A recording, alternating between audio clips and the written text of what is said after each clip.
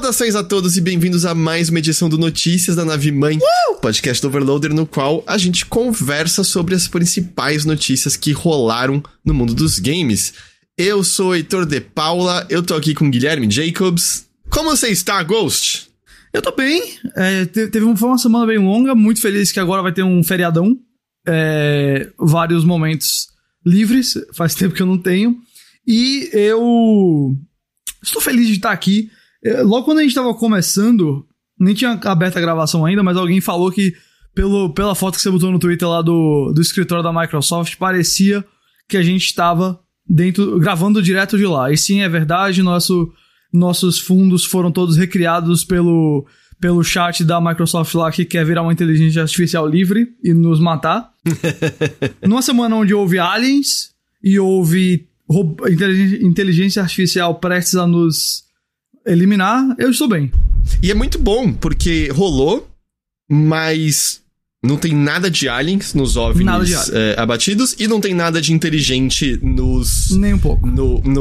Nas IAs de conversa de chat. É basicamente uma versão com anabolizante da Eliza dos anos 70, sei lá. Que tá... O do Bing, tipo, do ChatGPT já era...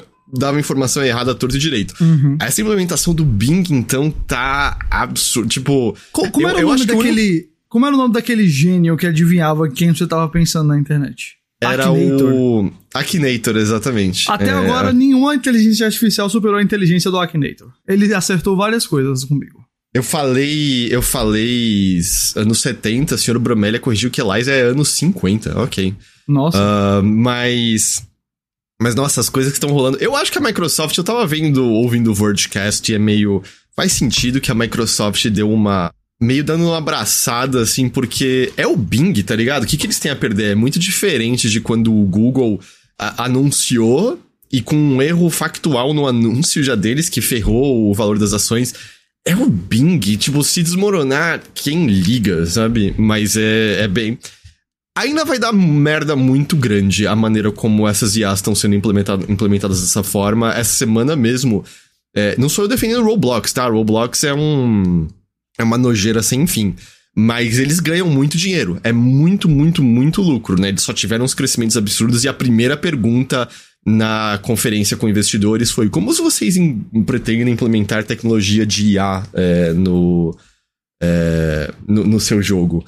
Então, tem, assim, não é todo mundo, mas é muito evidente como tem um secto de entusiastas do ChatGPT e similares, que é muito a galera que migrou de cripto pra isso, sabe? Que realmente acha que estão conversando com alguma forma de inteligência, que acha que é o futuro.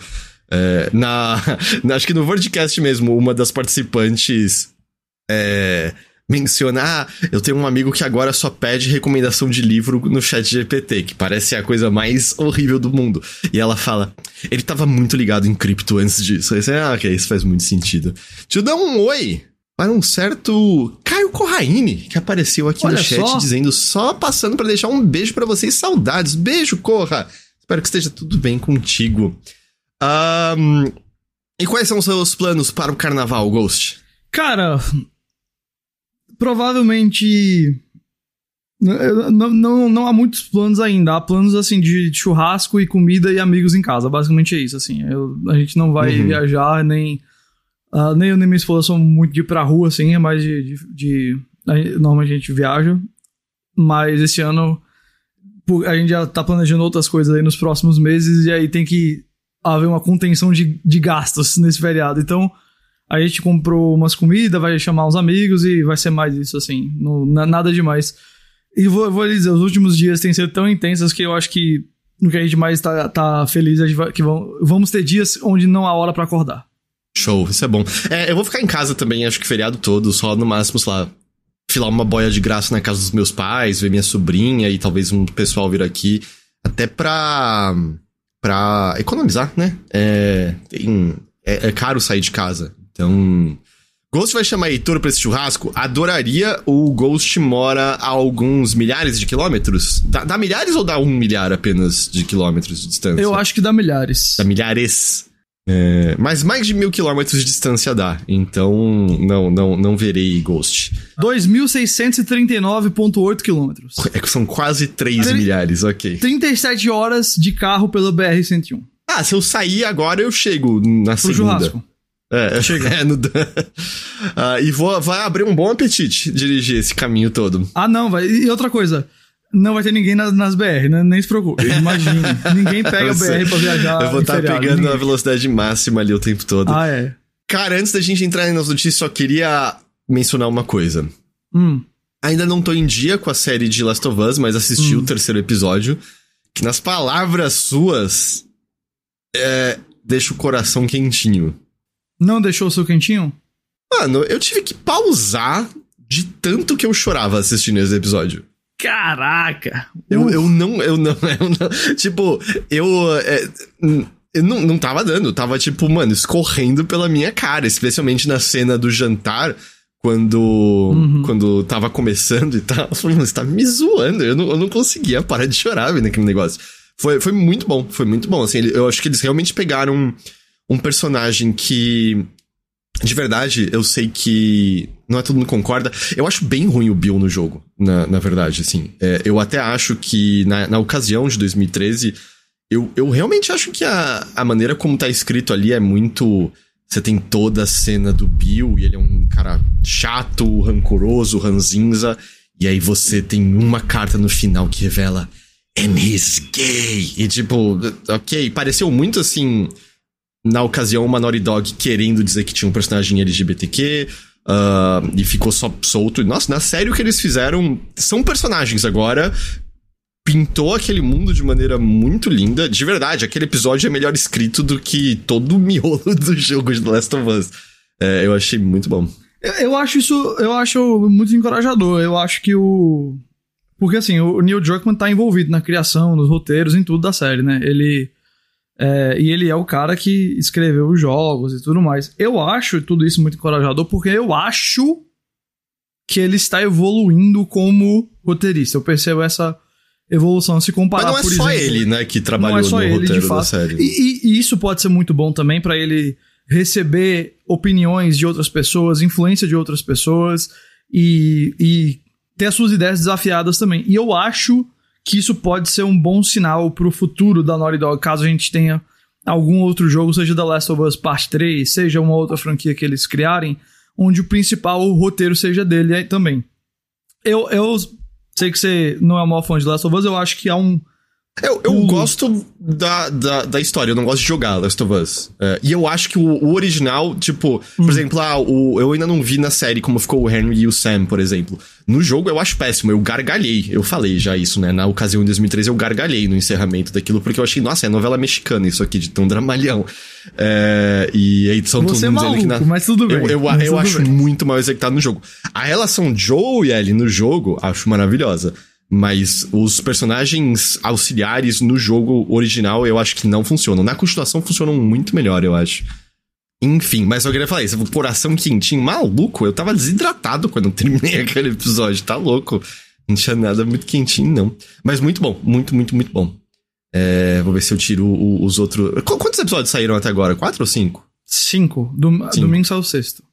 Então eu tô um bocadinho atrasado. Mas vamos entrar nas notícias de fato, Ghost? Vamos embora. Vamos lá, então, que a gente começa hoje com mais um pouco de CMA e Microsoft indo comprar Activision Blizzard. Por quê? Na semana passada a gente falou daquele relatório provisório que até falava, a gente recomenda que Microsoft não compre Call of Duty, não compre...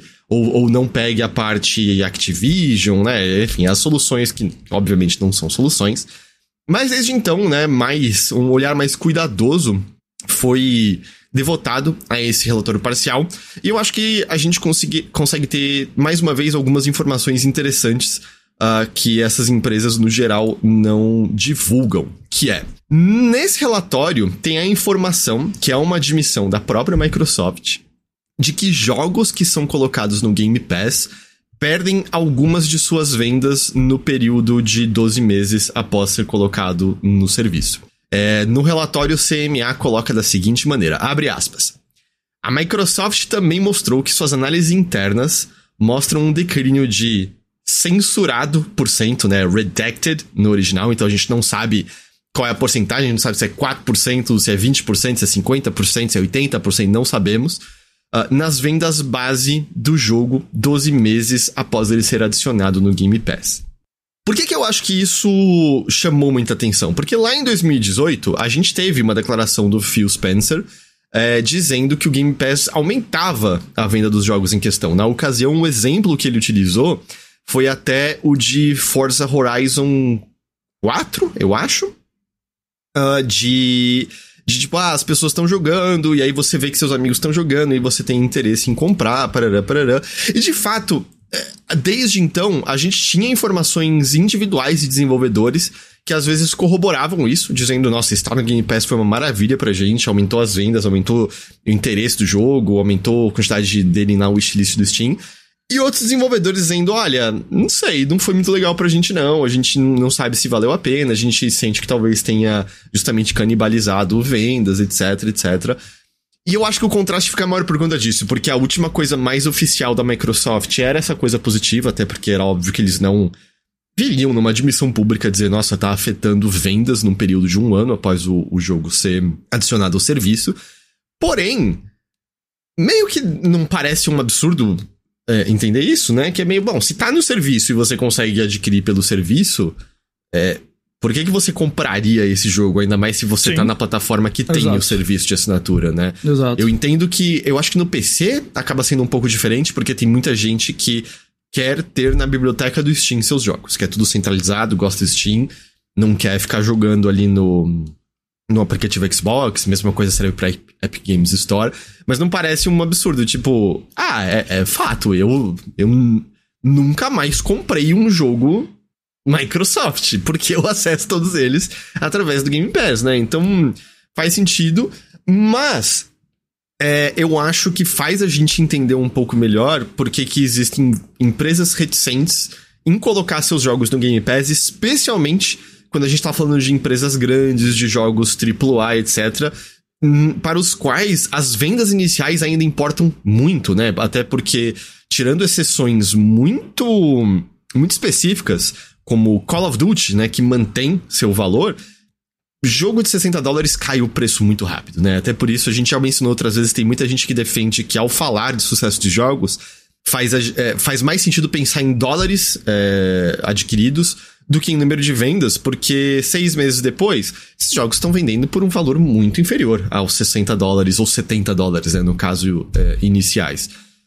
Então, porque uma das coisas que a gente ouviu também é que a Activision não... É citado no relatório, a Microsoft dizendo que a Activision não anima com a ideia de colocar seus jogos no serviço de assinatura por acreditar que eles canibalizavam severamente as vendas, especialmente no caso de lançamentos. E é isso, as vendas de um COD são grandes ainda, né, mesmo com os altos e baixos, mas dá pra imaginar, tipo, a Activision querendo garantir que saiu um novo COD, tá todo mundo lá, tá todo mundo gastando pra comprar o jogo, além de gastar lá dentro mais dinheiro, né? E aí tem uma questão, né? É claro, eu até pego aqui o comentário, o Caio Stufla, é tudo manipulação de dados isso aí da Microsoft pra tentar se pintar da maneira mais negativa para os órgãos reguladores, né, aprovarem a compra.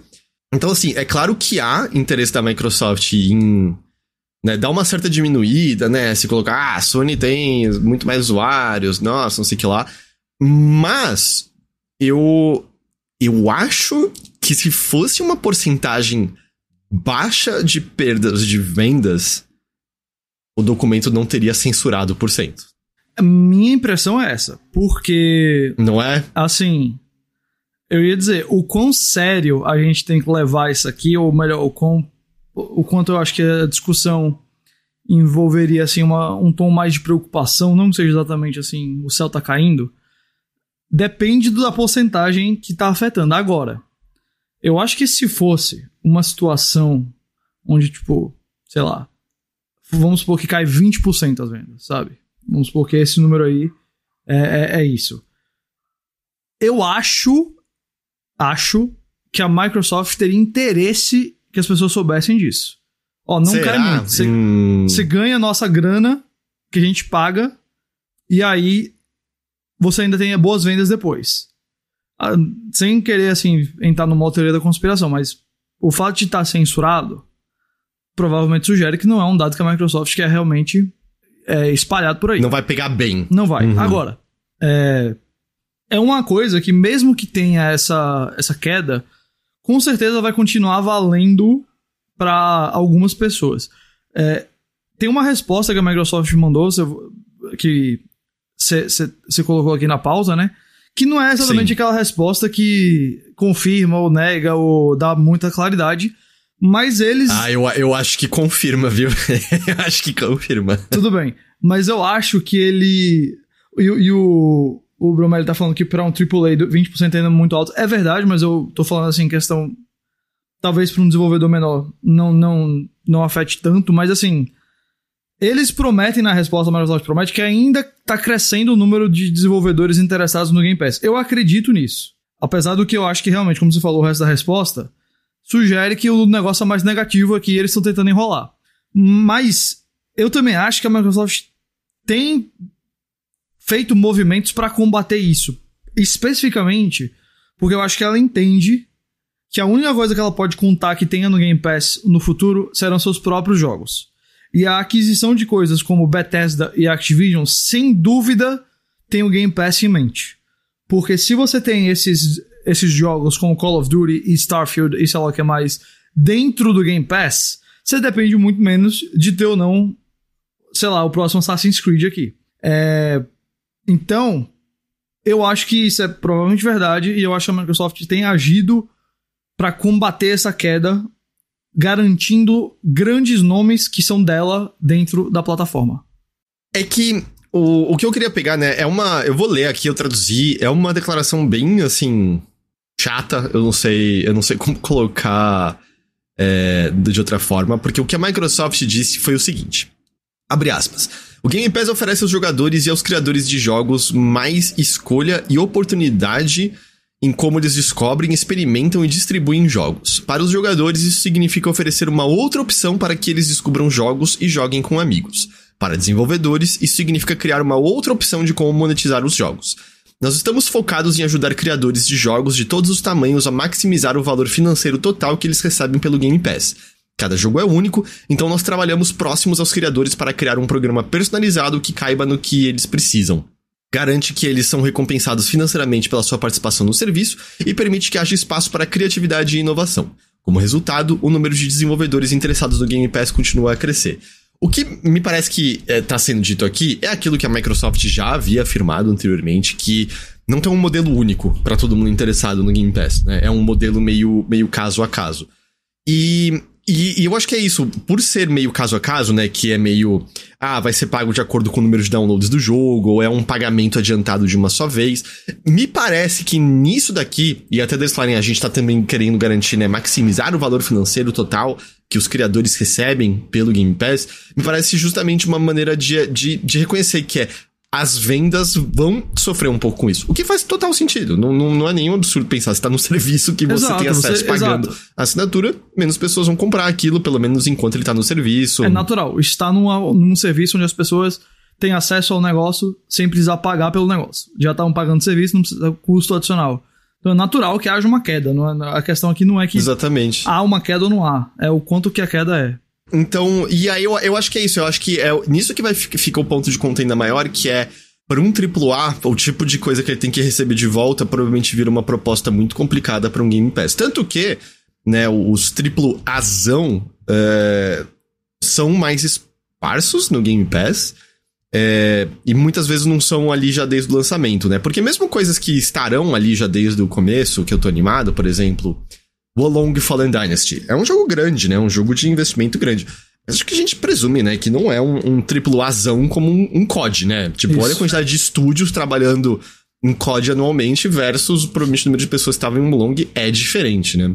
Então, eu acho um dado interessante porque eu acho que mostra um pouco do tipo de dificuldade que há em relação a colocar coisa no Game Pass, apesar de que pro meu gosto... continua sendo um serviço que direto tem coisas entrando que me interessam. Como eu falei, a gente vai receber em breve aí o Wo Long Fallen Dynasty. O Atomic Heart, que eu tô muito interessado, já tá logo aí. Tava animado achando que o Wild Heart estaria no Game Pass, eu não sei porque viajei nessa, então eu tava muito animado. Falei, não vou ter que gastar dinheiro, vai estar lá. Não vai estar lá. Mas eu acho que é uma resposta que, como ela não disputa, né, meio que eu acho que é um jeito da Microsoft dizer, sem dizer que essas perdas acontecem, de fato.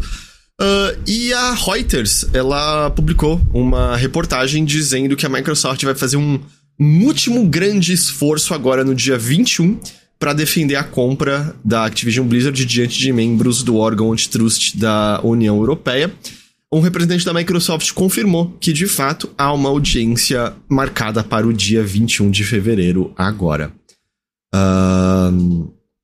Então, é isso aí. Muito em breve a gente vai ter, acho que talvez, mais informações dessa aquisição. Vou fazer aqui uma pequena pausa, Ghost. Porque o Álvaro disse que gostaria de fazer uma pergunta para você que transita entre mercado de jogos e filmes. A pergunta dele é a seguinte: com a crise dos streamings, que cada um está chegando no limite de assinantes, o que você acha em comparação aos streamings de jogos e sua viabilidade futura? Isso vai acontecer também com eles. Isso é inevitável, mas eu acho que... assim, no momento, o único serviço que eu acho... Talvez você possa me corrigir, mas o único serviço que eu acho que realmente há de streaming de jogo pra valer, assim, popular é o Game Pass. Correto?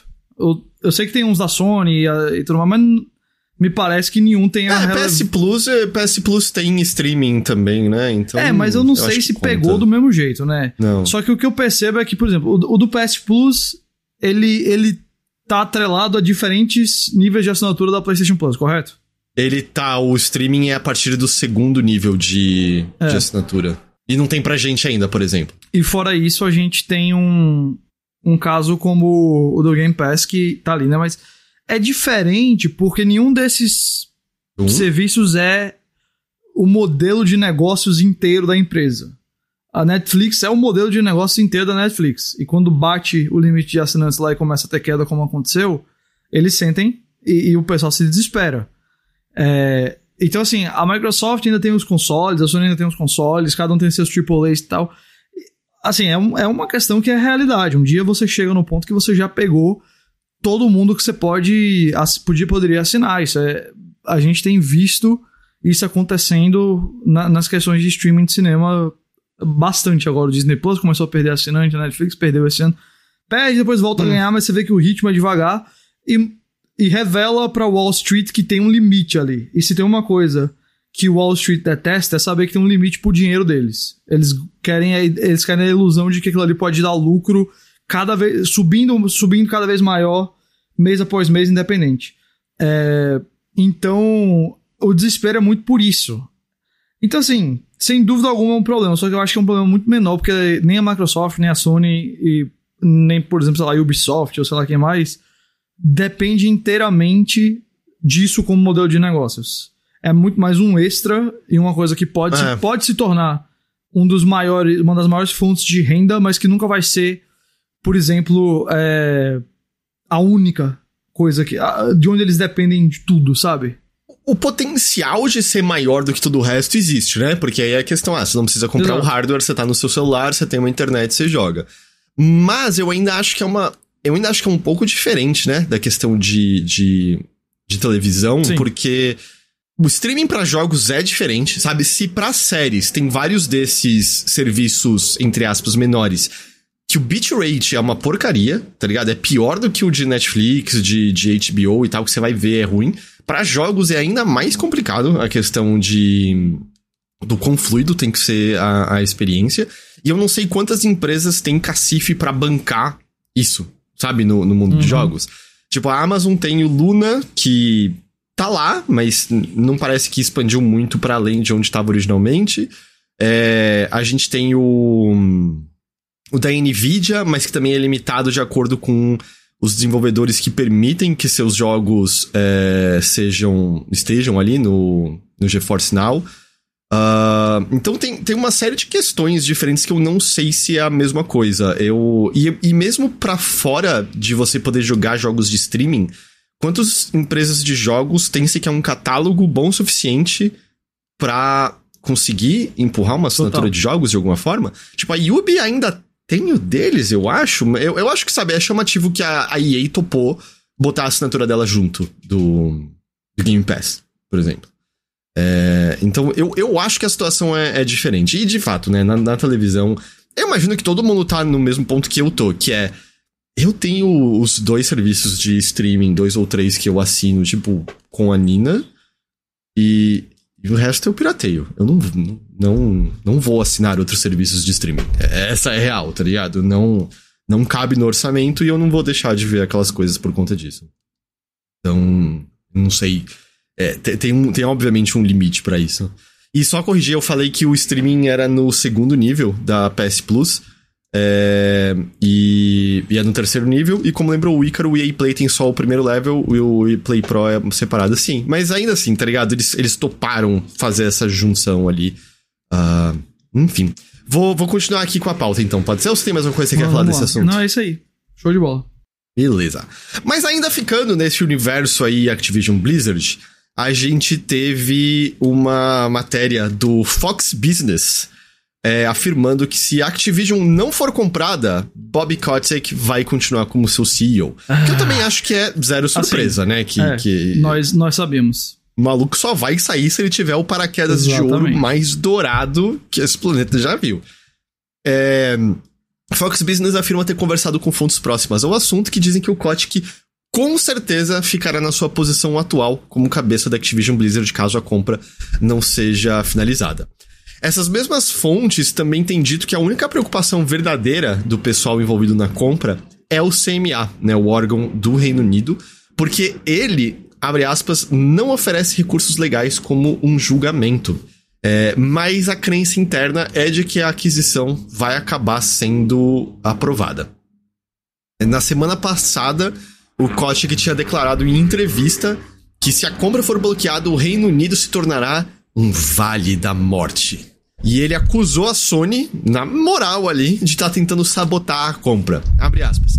De repente, toda a liderança da Sony parou de falar com a Microsoft. Minhas próprias ligações para o chefe da Sony e outros executivos não foram atendidas. Eu acho que isso é tudo a Sony tentando sabotar a negociação. Toda essa ideia de que não daremos suporte ao PlayStation, ou de que a Microsoft não daria suporte ao PlayStation, isso é um absurdo. Assim, eu não sei se a palavra, né, tem uma carga semântica específica aí na palavra sabotar, né? Mas acho que todo mundo concorda. A Sony está interessada em bloquear a compra. Ela não tá nem escondendo isso. Sem dúvida alguma. Não é nem escondido, né? Nem assim, tipo... Eu não sei se dá pra apontar com esse ar vilanesco que ele aponta aí na coisa, assim, sabe? Eles são, sabe, o mal entrando ali por baixo, não sei o quê. Mas óbvio que eles têm interesse em prejudicar. Isso aí não é surpresa pra ninguém. E também não vamos fingir que seria só a Sony, que se fosse o inverso, o outro lado estaria jogando tudo bonitinho, né? Todo mundo faz essas coisas. Isso aí infelizmente ou felizmente, parte do jogo. Eu acho que a gente não tá dizendo se a gente concorda ou discorda, a gente tá dizendo que uma empresa, né, na lógica capitalista atual, ela tem que fazer de tudo pra impedir algo que ela acha que vai tornar a competição pior pra ela, sabe? Todas as declarações lá do Jim Ryan, beleza, ele é meio que um chatão, ele é. Mas é o papel dele. Exato. O Tautológico falou, a Microsoft de fato ficou conhecida por ser uma empresa muito gentil e tranquila com seus concorrentes, justamente, né? Então... é que é o sabotar, né? Tipo, o sabotar parece que a Sony é o Littlefinger, quando eu acho que a Sony é mais o montanha, sabe? Batendo de frente, tipo, mostrando que tá ali e dizendo que não, a gente não quer. E isso não foi tudo que a gente teve de Activision Blizzard nesta semana. Que mais? Teve uma reunião recente no qual o Mike... Ibarra, né, que é o novo cabeça, né, lembra que inicialmente seria ele junto da... Putz, como era o nome dela? Que saiu da Vicarious Visions, e aí ela saiu porque ela tinha um salário menor do que o Mike Ibarra, mesmo depois da Activision Blizzard dizer que ia buscar paridade entre todo mundo, parará. Era Queria lembrar só o nome dela pra poder falar direitinho. Eu já falei pra você, minha nova ferramenta de pesquisa é o chat. Eu tô esperando o chat me dizer aqui. Não o chat GPT, o chat da Twitch. O chat do Twitch, exato. Mas aí o que aconteceu? Teve uma reunião no qual o Mike Ybarra respondeu perguntas pré-selecionadas após um anúncio de que o bônus de participação nos lucros da empresa de 2022 será reduzido e que será necessário que os empregados voltem a trabalhar presencialmente, ao menos parcialmente. Jen O'Neill, muito obrigado, Taji. Os empregados vão receber apenas 58% do bônus que eles receberiam inicialmente.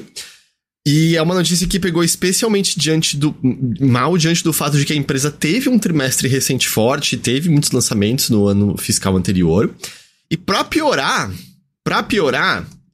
Mike Ybarra olhou ali nos olhos virtuais das pessoas, foi tudo via Zoom, e disse, aparentemente tá parafraseando, mas foi confirmado que essa é a ideia do que ele falou, que é: se vocês acham que os executivos estão ganhando muito dinheiro e vocês não, vocês estão vivendo uma fantasia.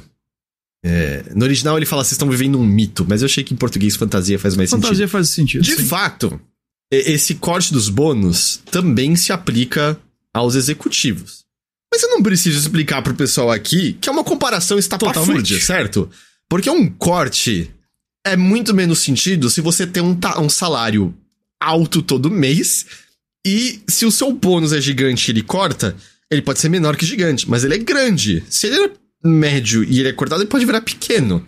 Então, assim, é uma frase absurda. Tipo, você tem que achar que quem tá te ouvindo idiota pra você querer se solidarizar com executivos. Se o corte é de, sei lá, 10%, eu vou fazer uma conta muito besta assim. Vamos supor que o corte é o cara ganha 10 mil. E o corte é 10%, ele ainda ganha 9 mil. Se o cara ganha 1.000 e o corte é 10%, ele ganha 900, né? Então, assim, não é o corte, a porcentagem pode até ser igual pra todo mundo. A matemática procede. Mas a diferença entre 1.000 e 10 mil e a diferença entre 900 e 9 mil é uma diferença muito grande, independente. Continua enorme. E só piorou o que foi dito nessa reunião. Porque o Game Developer, né, o site, conversou com as pessoas presentes ou pessoas com conhecimento. E essa notícia de retornar a ter trabalho presencial pegou de surpresa uma galera. Não tava tendo conversa disso, chegou meio subitamente. Até porque existem empregados que já foram contratados como empregados remotos. E que moram longe, por exemplo, dos escritórios. Ou alguns até que se mudaram, né? A Activision Blizzard, uma das sedes na Blizzard é Anaheim, não é? Anaheim, exatamente. Se eu não me engano, onde... tá tudo ali perto de Los Angeles, de Santa Mônica. Não é uma região barata de se viver. Então teve até pessoas que se mudaram pra lugares com um custo de vida mais em conta. Porque, afinal de contas, não precisavam mais estar em escritórios. Então, assim, um monte de gente foi pego meio de surpresa, meio que eu faço. Não houve nenhuma informação se haveria algum auxílio com custo de mudança pra ajudar com essas pessoas. Então teria que sair do bolso dos empregados qualquer realocação. Eu acho que isso daqui é a Activision fazendo com que haja bastante talento disponível pra outros estúdios que estão abrindo agora. Porque... Eu acho que isso aqui, assim, são as pessoas que olham e falam, eu não vou perder a qualidade de vida que eu tenho trabalhando remotamente pra me ferrar numa região nada a ver e gastar muito mais. E especialmente porque a gente tá falando de, por exemplo, empregados de QA, que não ganham bem. Que, se eu não me engano, eu não me lembro exatamente agora se era Anaheim ou Santa Mônica, onde tinha a sede... A situação deles já era ruim. Que aparentemente o salário de QA na empresa, na região onde eles moram... assim, no limiar de dizer que é o custo mínimo, é o valor mínimo que você tem que ter pra viver ali. Então qualquer extra vai te ferrar já completamente. E eu posso estar entrando numa teoria conspiratória aqui, tá? Mas pra mim é muito difícil não ver uma empresa na qual a gente tá tendo muitos departamentos de QA sindicalizando e de repente você tendo esse tratamento que você sabe que vai bater na moral e vai fazer talvez algumas dessas pessoas desistirem ou até questionarem se elas precisam, né, ser team player, né, jogar com a empresa. Porque ainda houve uma declaração depois disso que eu não consigo acreditar que o cabeça de uma empresa conseguiu fazer uma declaração dessa. Porque quando houve o questionamento disso, a resposta do Ybarra foi algo na direção de... uma pessoa perguntou pro Ybarra, questionando se essa política não faria a empresa perder talento no momento que eles não podem perder essas pessoas. E o Ybarra disse que não disse nada de concreto quanto a medidas pra reter talento. No máximo, tem uma conversa falando de que talvez a Blizzard abrisse outros escritórios pra ter mais escritórios perto de empregados. Mas ele soltou a frase: no fim das contas, nós queremos que as pessoas estejam felizes. Será? E se a decisão relacionada... e se decisões relacionadas à sua felicidade não estão alinhadas com a direção que estamos seguindo na empresa, você deve fazer aquilo que te deixa feliz. Então ele basicamente está dizendo, se vocês querem sair por conta disso, saiam. É isso que tá. Depois, teve uma nova declaração dizendo, não foi isso bem o que a gente quis dizer, porque houve uma declaração específica sobre QA dizendo... porque é só um trabalho mais de entrada, não sei o que lá, então fez uma galera de QA se sentir desvalorizada, sabe? Como se, meio dizendo, a gente não se importa de perder essas pessoas, e aí teve uma nova declaração de não, o que a gente quiser é entrar no sentido que a gente espera que as pessoas de QA subam pra novas posições da empresa. Se até foi isso que quis dizer, devia ter escolhido as palavras iniciais melhores, porque assim, todos os relatos, teve gente da Blizzard... publicamente falando no Twitter, dizendo, eu nunca saí tão desanimado de uma reunião, eu achei que a liderança tava levando a gente pra um novo caminho e parece que é a mesma empresa de sempre, moral tá abatida e a gente, apesar da recessão imaginária ou não e tal, ainda tem estúdios de jogos sendo abertos e contratando. Essa semana mesmo saiu a notícia de que veteranos da Respawn estão começando um novo estúdio. Tem investimento ainda pra estúdios sendo abertos, tem vagas. Eu tenho muita dificuldade de achar que você tá criando um ambiente bom para desenvolvedores com uma reunião dessas e com medidas como essa. Eu acho que essas pessoas vão olhar pra meio que estúdio me contrata pra eu continuar trabalhando de casa e manter meu custo de vida baixo nessa cidade que eu tô morando. Além daquelas outras questões que a gente já mencionou. Essas pessoas podem ser casadas e seus parceiros e parceiras têm empregos naquela região e não podem se mudar. Essas pessoas podem ter crianças que já estão numa escola ali, já formaram um grupo de amigos ali. É todo um processo você mudar, começar um novo círculo social, se distanciar de quem você conhecia. Não é uma coisa simples, sabe? Tem muito custo emocional, social numa coisa dessa também. Então, cara, assim, desastroso. Não é simplesmente você sair de um escritório e ir pro outro. Você tá tratando aqui com toda uma vida que tá sendo alterada, em grande parte ou inteiramente por conta de decisões que não partiram dessa pessoa e decisões, inclusive, que eu imagino que muitos estavam esperando que não acontecessem dentro de uma nova Activision Blizzard ou de uma Activision Blizzard dentro da Microsoft, porque a gente já retratou, já comentou aqui bastante dos problemas de cultura e de empregos e tudo mais dentro de várias empresas de videogames e a Activision Blizzard entre elas muito presente.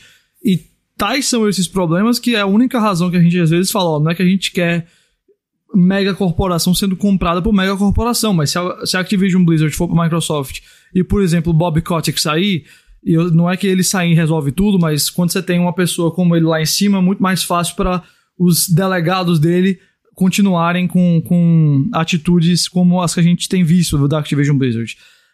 Não é que 100%. A gente queira mega corporação sendo comprada por mega corporação, mas é só que a Microsoft oferece talvez uma oportunidade aí de mudar as coisas. Só que quando sai uma dessa, aí fica mais difícil acreditar em qualquer tipo de mudança, seja no Microsoft ou não. Então, o cara olha e fala, peraí, então aqui é um lugar realmente sem saída, sem esperança pra mim. Eu acho, nesse momento, você manda essa, sabe, pois com toda a discussão hora, de ambiente de trabalho, desenvolvimento de jogos, com tudo que tá acontecendo, essa é a hora. E assim, porque além de tudo, o braço Activision, por exemplo, eu acho que é um braço que precisa dessa compra da Microsoft pra meio se garantir, porque a Activision virou um estúdio só de Call of Duty, né? Tudo que tinha antes virou só pra Call of Duty. E a gente tem evidências de que talvez o retorno não se mantenha pra sempre. Mesmo o Warzone 2, a gente conversou há pouco tempo, não tá brilhando como o Warzone original brilhou. E se vier um COD aí 2 CODs que são um fracasso, eles têm como se sustentar, né, pra além disso. Então, é bizarro. É bizarro, bizarro. E mais um Mas um motivo pra, tipo, olhar pra Activision Blizzard e falar, mano, que porra é essa empresa, sabe? Que porra é essa empresa? A gente teve também um pouco relacionado ao Metroid Prime Remastered, né, que saiu na semana passada, a gente conversou dele. A gente conversou bastante dele no Mothership da semana, eu joguei no fim de semana, eu terminei, jogo fantástico, maravilhoso. Mas houve um tropeço infeliz nessa edição remasterizada. Os créditos da equipe original não estão presentes no Metroid Prime Remastered. Isso veio à luz inicialmente... Melhor, as pessoas tinham percebido, né, mas a reclamação inicial veio do Zoid Kirsch, que era engenheiro na Retro no desenvolvimento do jogo original. Ele era o desenvolvedor que reclamou das novas portas, justamente. E ele até falou no Twitter dele... Pô, só deixar claro, eu comentei algo da porta que eu senti, mas eu acho que é um remaster tranquilo, tá lindo, tá maravilhoso esse jogo. Não é nem que ele tá, tipo... de cara fechada pra esse remaster, sabe? Uhum. Mas o ponto dele eu acho que é muito válido. Ele diz o seguinte, abre aspas, eu trabalhei com muitas pessoas incríveis no jogo e o nome de todas elas deveriam ser incluídas nos créditos do remaster. Não só uma menção assim, porque nos créditos do jogo só tem baseado no trabalho original de Metroid Prime e uma menção à equipe de desenvolvimento original. E de fato, nem que seja algo que você não quer que seja tão longo assim os créditos, ou que põe uma opção de pular os créditos, se você quiser, sabe? Um monte de jogo faz isso. Mas sei lá, põe uma opção de se você quiser ver créditos estendidos, ou uma opção no menu, créditos da equipe original que desenvolveu o Metroid Prime, original. Não é... Tem jogo que coloca créditos no menu principal mesmo. Você não precisa nem zerar o jogo pra ver. E às vezes quando você zera, é só uma versão mais curta, uma coisa mais simples. E se o cara quiser ver, tá ali no menu o tempo todo, vira uma coisa opcional. Então, tipo, talvez você bote os créditos mais curtos no jogo, mas aí tem esses créditos com os desenvolvedores inteiros sempre ali disponível no menu. Isso é uma coisa assim tão simples. Não deveria ser complicado, né? Exato. Isso não devia ser um problema. De jeito nenhum. Tem muita solução fácil pra isso aqui, pra você me dizer que virou um problema. Não é, galera. Desculpa. E porque mesmo que você argumente, mas a gente reconstruiu muito do zero, mas ainda é baseado, sabe, no trabalho original, ainda é baseado no design desses desenvolvedores. Então, assim, e ainda mais o Remastered, que é muito mais uma questão de visual, né? Exato. E assim, se você não quer, sabe, você não quer listar lá, o chefe de gameplay desse jogo foi tal, vamos dizer, quem era o chefe de gameplay lá na principal, e no original, e aí tem um novo chefe de gameplay dentro da equipe de remaster. Aí você não quer confundir, sei lá, ok, tudo bem, bota assim, agradecimento, sabe? Uma coisa assim. Aí bota literalmente equipe original e o nome de todo mundo, não tem... Cara, a gente já conseguiu pensar em umas 3, 4 soluções aqui em 2 minutos.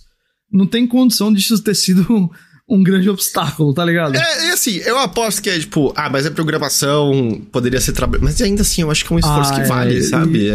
Cara, é muito mais texto e tudo mais, como eu falei, assim, se você não quiser botar no jogo... É que eu nunca arrisco dizer que nada em programação é fácil, porque sempre é meio, mas o nosso código espaguete botou um negócio aqui, agora Samus tá dando de ponta cabeça, sabe? Então, eu não consigo acreditar que é um problema grande o suficiente pra justificar a ausência completa.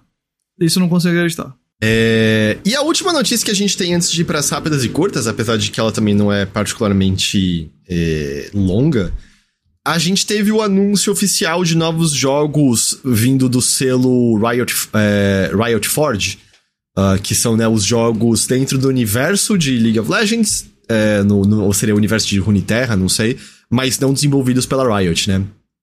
O primeiro deles que a gente vai receber vai ser o Mage Seeker. Todos eles são 2 pontos a League of Legends Story. Eu não vou ficar falando isso. Chama Mage Seeker. Tinha vazado no mês passado. E agora foi oficialmente anunciado com data de segundo trimestre deste ano. Então tá logo aí, né? O segundo trimestre. Pra PC, mas curiosamente consoles ainda não especificados. O estúdio que tá desenvolvendo é a Digital Sun, que fez o Moonlighter, que é bem divertido. É bem bonitinho aquele jogo. E o protagonista do jogo é o Silas, perdão, se tá fora de Arcane, eu não manjo dos heróis de League of Legends. Eu acho que esse herói é um que é especialmente popular aqui no Brasil, talvez, se eu não tô enganado. Eu acho que eu já ouvi isso antes.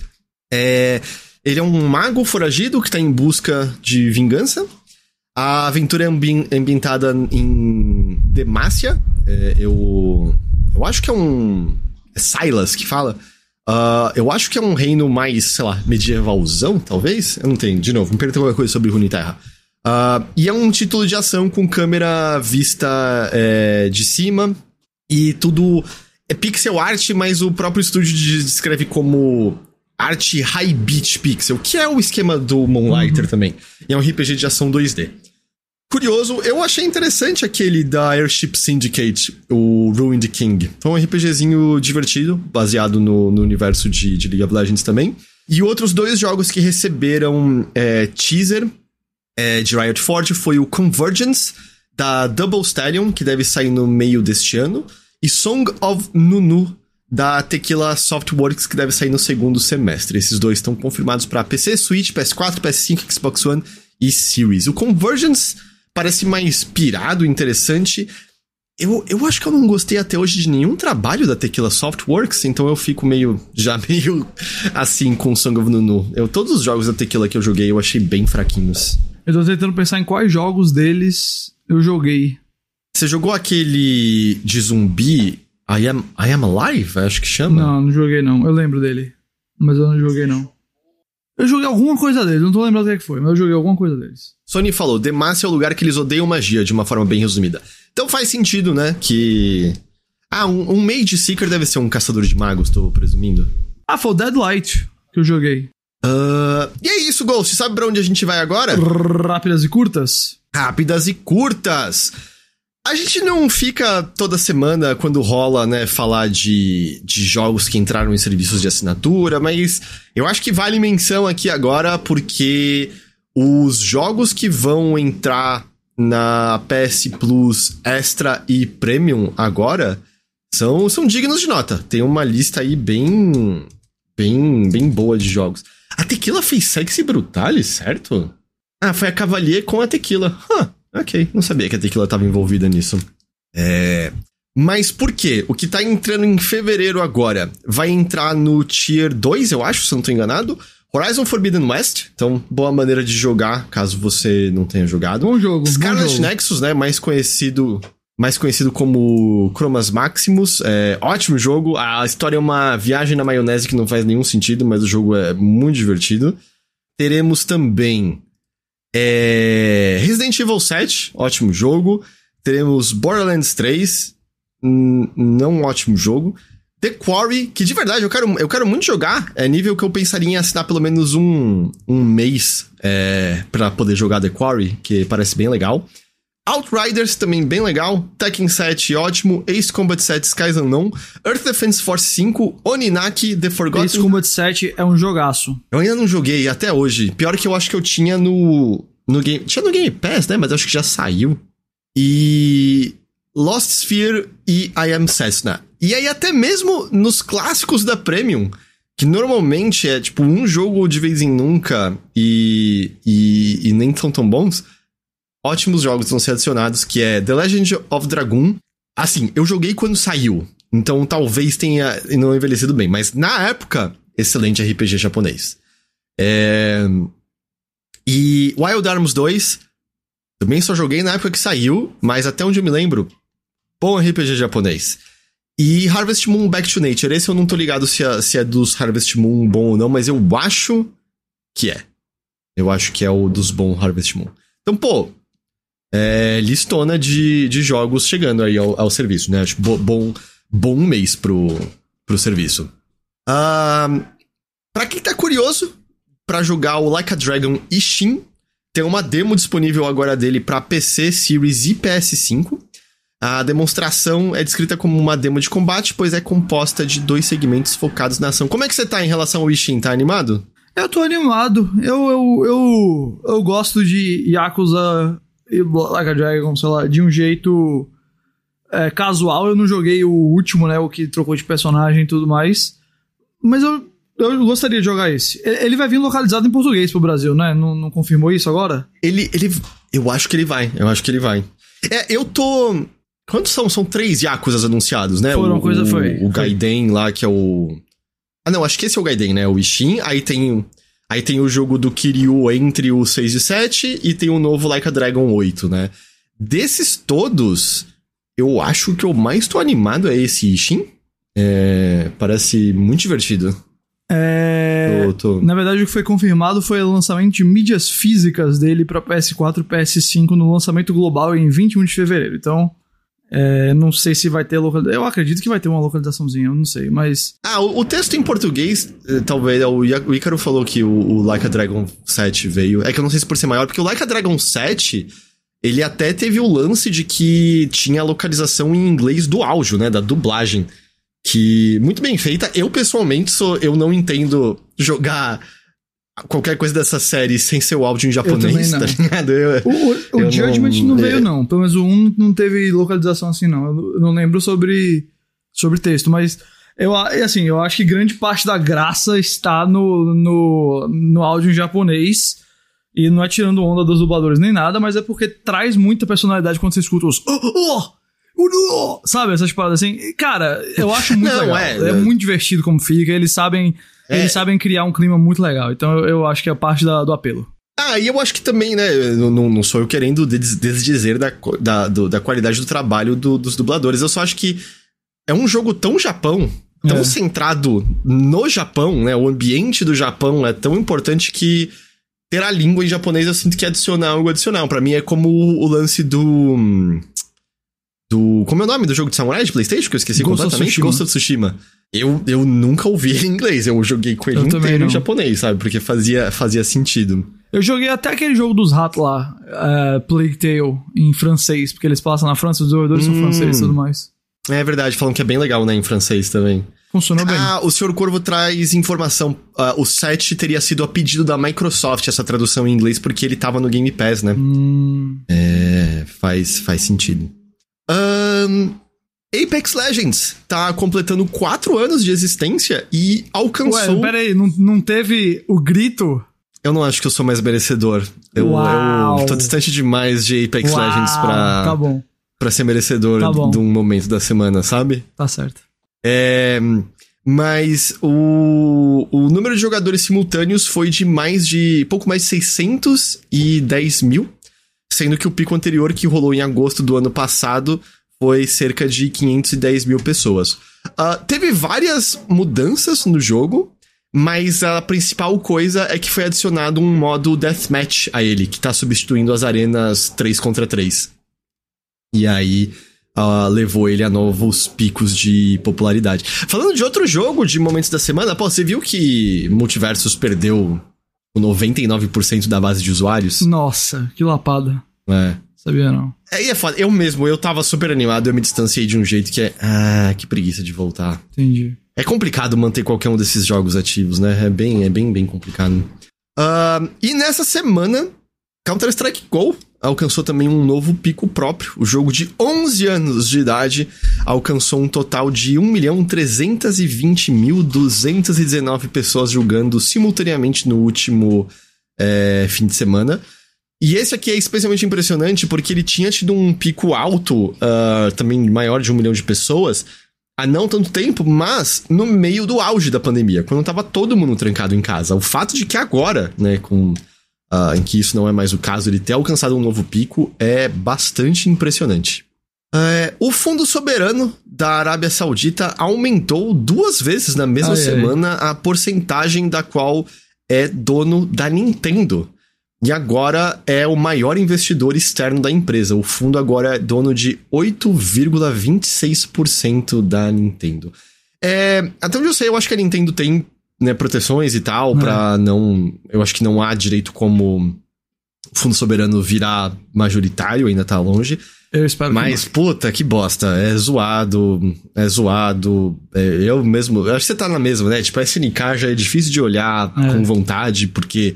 A SNK é inteiramente do Fundo Soberano da Quanto mais da distante dessa galera, melhor, de verdade. Mas, puta, eu não queria minha Nintendo. Nintendo. Não queria Nintendo associada. Vamos nós comprar esses 8% da Nintendo, Heitor. Aí sim será nossa Nintendo. Olha, eu tenho aqui na mesa R$3,05. Dá pra começar já um certo. pouco. Eu tenho, eu acho que R$15 guardado aqui na carteira. Então, já temos aí Porra, já dá pra...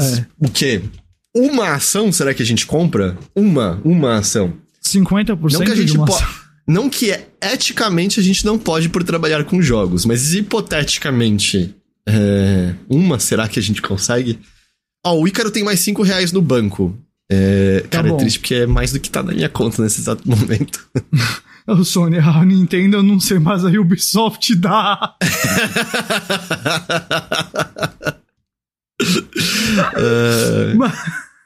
Ai, Deus.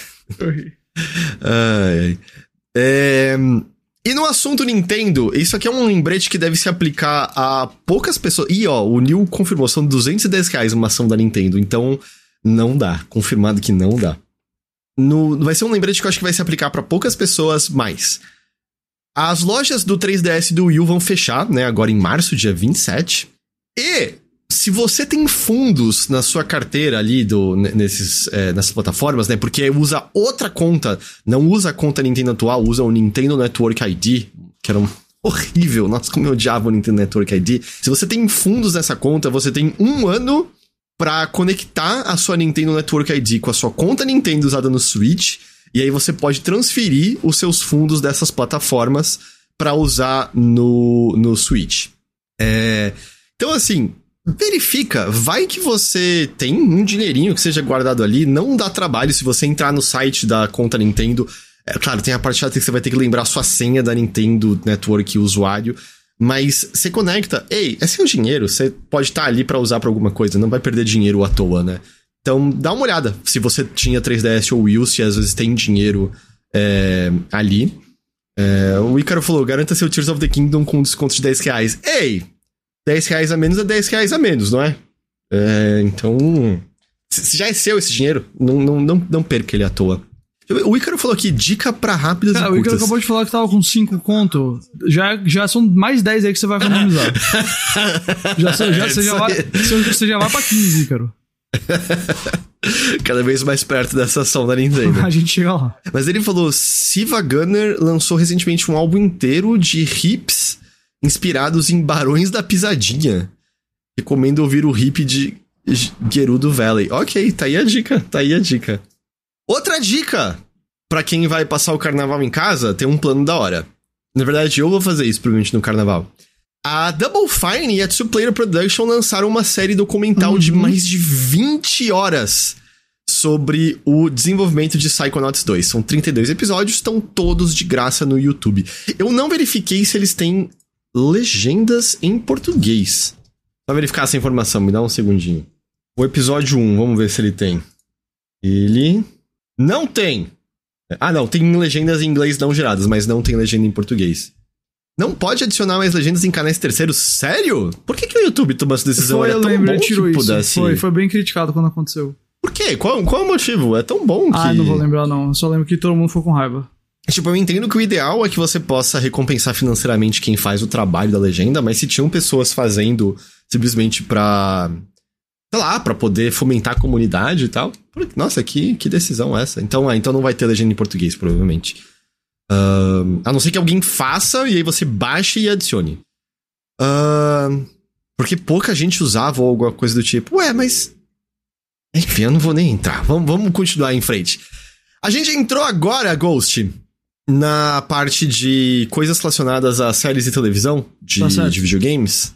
A Starbreeze revelou em seu mais recente relatório financeiro que, além do desenvolvimento de Payday 3 estar indo de acordo com os planos, a empresa fez uma parceria com a Stockholm Syndrome, que é uma empresa de produção, para transformar Payday em filme ou seriado. O CEO da Stockholm Syndrome citou os sucessos de The Last of Us e The Witcher como exemplo de que este é o momento perfeito pra tal coisa.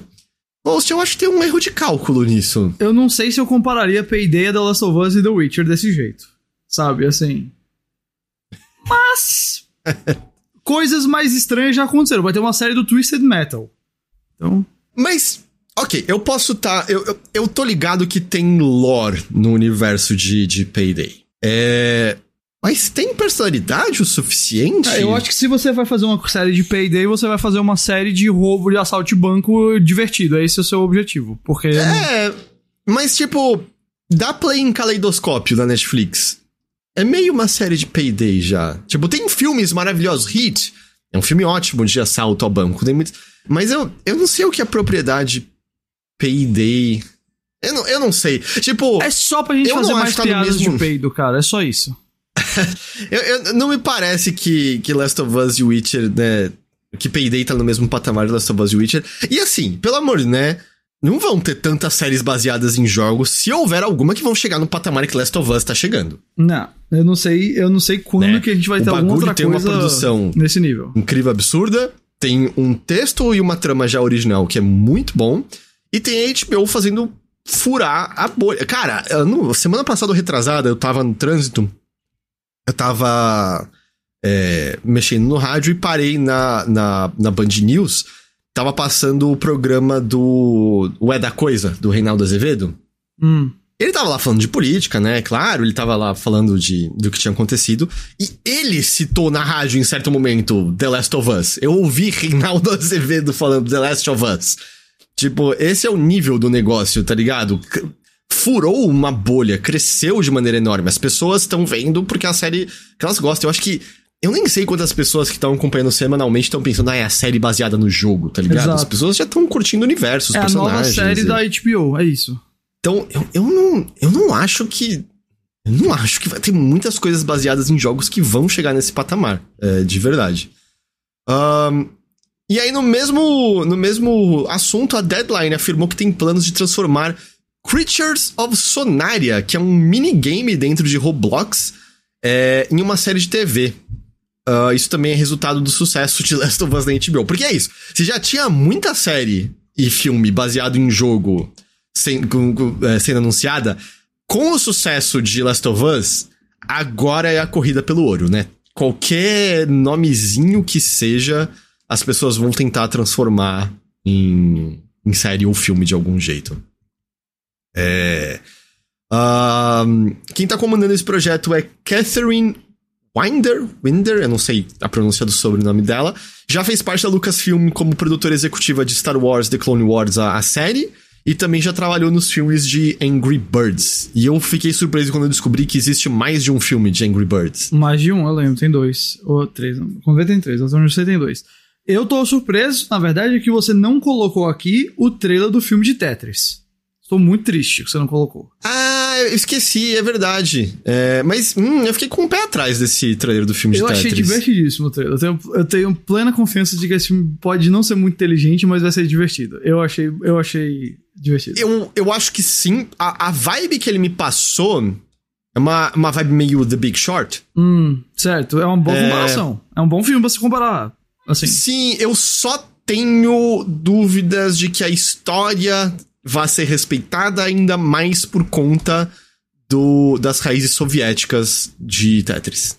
Olha, assim, existe uma opção da história talvez não ser tão respeitada e o filme ainda ser divertido. Isso Sim. Não são coisas excluentes, mas eu concordo com você que essa é uma coisa que, a julgar pelo trailer, como eu falei, eu acho que o filme tem cara de ser muito divertido. Eu não sei se me passou a ideia de ser um filme que vai lidar bem com as questões históricas e políticas aí da situação. Agora, como um filme, assim, que traz a vida dos anos 80 e vai ser divertido e tudo mais, eu tô dentro, 100% dentro.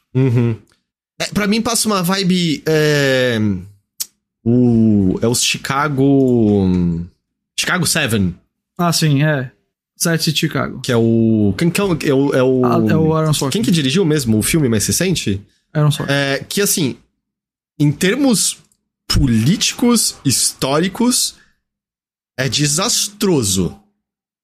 Mas eu acho que é um filme que entretém pra cacete enquanto você assiste. É aquela coisa, dura enquanto você tá vendo o filme. Depois ele desaparece, assim, esse efeito. Mas enquanto você tá vendo, ele tá lá. Aí depois desaparece. Agora, cara, uma coisa assim, em termos de jogos sendo adaptados, eu tenho muita curiosidade de ver, trazendo assim de volta agora pra The Last of Us. Eu sei que a gente já tinha saído, mas é só porque eu lembrei, se diante desse sucesso a gente vai ver a Naughty Dog perder, assim, não vai ter outra escolha a não ser fazer The Last of Us Part 3.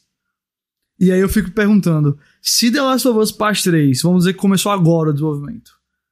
Eu sei que provavelmente não, se tá sendo feito já há um tempinho, mas vamos supor que ele sai daqui a 4 anos. E aí a gente imagina que a segunda temporada da série sai em 2024, no final de 2024, e pega, sei lá, o parte 2 ou metade ou inteiro, e aí a gente tem uma terceira temporada depois, no máximo aí. Você acha que os caras iam esperar o jogo sair, talvez passar 2 anos fora do ar, e aí depois voltar com a série, depois o jogo saísse, ou eles já continuavam a história logo na série antes do jogo sair? Que esse é a grande coisa que eu tenho pensado. Olha, presumindo que a série continua nesse sucesso absurdo que ela tá seguindo, eu vejo mais possibilidade da gente ver uma terceira temporada criando algo novo e a série continuando. Ou, no caso, o Tautológico tá falando que a parte 2 vão ser 2 temporadas. Não que seja uma quarta temporada com algo novo inteiramente que a gente não viu nos jogos. Eu acho que a série vai continuar com vida própria. Não muito diferente de como de um Game of Thrones, com a diferença que eu acho que por conta do envolvimento do Neil Druckmann e o fato de que você tem essa... Um alimenta o outro, certo? Tipo, a série... eu acho que a série tem chance de existir porque os jogos são muito populares, ganhou vida própria e alimenta os jogos. Eu acho que poderia ser uma coisa que daria pra comunicar pra série poder... Eu falei isso, né, antes, mas ter histórias próprias, quem sabe mostrar outras partes do mundo, e aí o jogo é outra coisa. Não sei se a gente teria... uma continuação direta. Porque, pessoalmente, assim, mesmo se houvesse um Last of Us 3, eu não gostaria de ser mais Ellie. Eu acho que se for mais Ellie tem que ter uma história incrível, assim, porque onde terminou ali no 2, eu sei que tem uma... Assim, tem coisas abertas em relação a Ellie, mas eu acho que seria muito mais interessante continuar a história da Abby, no caso, né? A outra história presente ali, do que manter ali. Mas Ellie sim, Ellie 2026. Mas, cara, assim, eu também acho que eu toparia que a série, mesmo que tenha um das suas partes 3 focado na Ellie, que a série fizesse umas temporadas diferentes, sabe? Porque eu acho que não precisa ser sempre a adaptação do jogo, a série. A gente já tem visto isso, a série tem adicionado coisas, a série tem feito coisas novas. Se eles quiserem fazer mais e fazer uma temporada inteira que não tá no jogo, desculpa, eu acho que rola. Sabe? Eu tô de boa. Sim, eu ainda mais se for uma coisa, justamente vira transmídia, né, em certa medida, que é de repente, vai que tem algo que rola no Factions, que vai ser o próximo, né, grande lançamento de Last of Us, e aí de repente tem uma citação a eventos disso na série, de alguma forma. Ousado seria se vamos supor assim, a terceira ou quarta temporada do Last of Us, sei lá, fosse contar a história entre o parte 2 e o parte 3, sabe? E aí termina a temporada logo na época que o parte 3 está sendo lançada e depois se adapta o parte 3 pra coisa. Eu não sei. Mas eu imagino que pra Sony, pra todo mundo envolvido, esse é um ótimo problema pra se ter, porque significa que a marca da Last of Us está mais poderosa do que nunca. Mas eu acho que vão ser perguntas que vão ter que ser respondidas. Não agora, porque assim, a primeira temporada nem terminou. A segunda temporada certamente só vai começar a ser filmada no segundo semestre, eu imagino, desse ano. Então ela provavelmente só sai ou no final de 2024 ou no começo de 2025. Então eu acho que vai ser final de 2024, eu acho que é bem provável, um pouquinho mais de um ano aí. Mas assim, eles têm um tempo ainda pra pensar nisso. Isso não, sem dúvida, sem dúvida. A gente acabou a primeira temporada ainda, sabe? Ainda estamos caminhando. Que você já viu tudo faz tempo, mas nós aqui, né, ainda não. E só pra finalizar, a Embracer, no relatório financeiro mais recente dela, mostrou que ela planeja lançar 5 jogos de Senhor dos Anéis até 2024. Sem mais detalhes do que seriam esses jogos, a gente presume que um deles é o Gollum da Daedalic, porque, né, a Embracer ganharia royalties disso, porque a Embracer é dona dos direitos de Senhor dos Anéis, ela pode... Isso. É uma absoluta loucura. Pode fazer filmes, parques temáticos e mais jogos. Mas eu tô presumindo que são jogos de tamanho diminuto, ou no máximo um grande, né? Vai ter uns negócios mobile aí no meio, sabe? Com certeza. Porque a Embracer tá... acho que nesse mesmo relatório tem que até o fim do ano fiscal de 2028, ela tem... A Crystal... Era o que? A Crystal Dynamics trabalharia em 4 ou 5 AAAs, um lance assim. E eles têm uma própria definição de AAA, que é tipo, estúdios com mais de 100 pessoas. Crystal Dynamics ainda... É esperado que Crystal Dynamics e Eidos-Montreal lancem 5 jogos AAA até março de 2028. Então, assim, me parece uma definição de AAA... Não como os AAA de uma Sony, por exemplo, tá ligado? Porque seria impossível, né, jogos desse nível. Eu acho que eles têm a definição de uma equipe que mais 100 pessoas e tudo mais. Mas, cara, eu não sei. A Embracer... Eu fico muito olhando pra isso. Cara, não... Parece uma tática Napoleão, tá ligado? Você tá lá arriscando, fazendo de tudo, mas uma hora não funciona. Porque parece um número muito alto de jogo pra poucos estúdios num período pequeno de tempo. Não? Também acho. Ok, obrigado. Eu tenho grandes... Ou melhor, eu tenho minúsculas expectativas pra a Era Seus Anéis na Embracer. E Ghost? Oi. Com esta, a gente chega ao final desta edição aqui do Notícias do Nave Mãe. Acabou. É hora de dar tchau, Me dá seus recadinhos antes da gente ir embora. Lá no Chipo a gente tem algumas coisas aí saindo do Homem-Formiga e a Vespa Quantumania. Hoje a gente postou um texto que o nosso amigo Brunão escreveu batendo no filme, batendo na Marvel, dizendo, eu tô fora, vocês aí se virem. Então tá sendo muito divertido as mentions da gente nas redes sociais hoje. A gente teve todos aqueles trailers do Super Bowl, a gente teve... a Super Tigela aconteceu, né? Isso. A gente vai sair hoje a nova edição do podcast, falando dos episódios mais recentes da Last of Us e outras coisas. E eu nem sei te dizer o que vai ter muito semana que vem, porque semana que vem tem feriado. A gente vai estar mais de boa, tá certo? Eu queria só mencionar um dado interessante sobre essa Super Tigela. Que a Super Tigela do ano passado foi a dominada por propagandas de cripto, né? Foi a que o Matt Damon tava chamando todo mundo de imbecil que não ia atrás de cripto. E esse ano, pelo que eu vi, houve zero propagandas de cripto. Eu li que, na verdade, havia, por parte dessas empresas, uma reserva para que elas pudessem. Elas só não têm mais dinheiro, né? Pra poder pagar por esse espaço de propaganda. Então...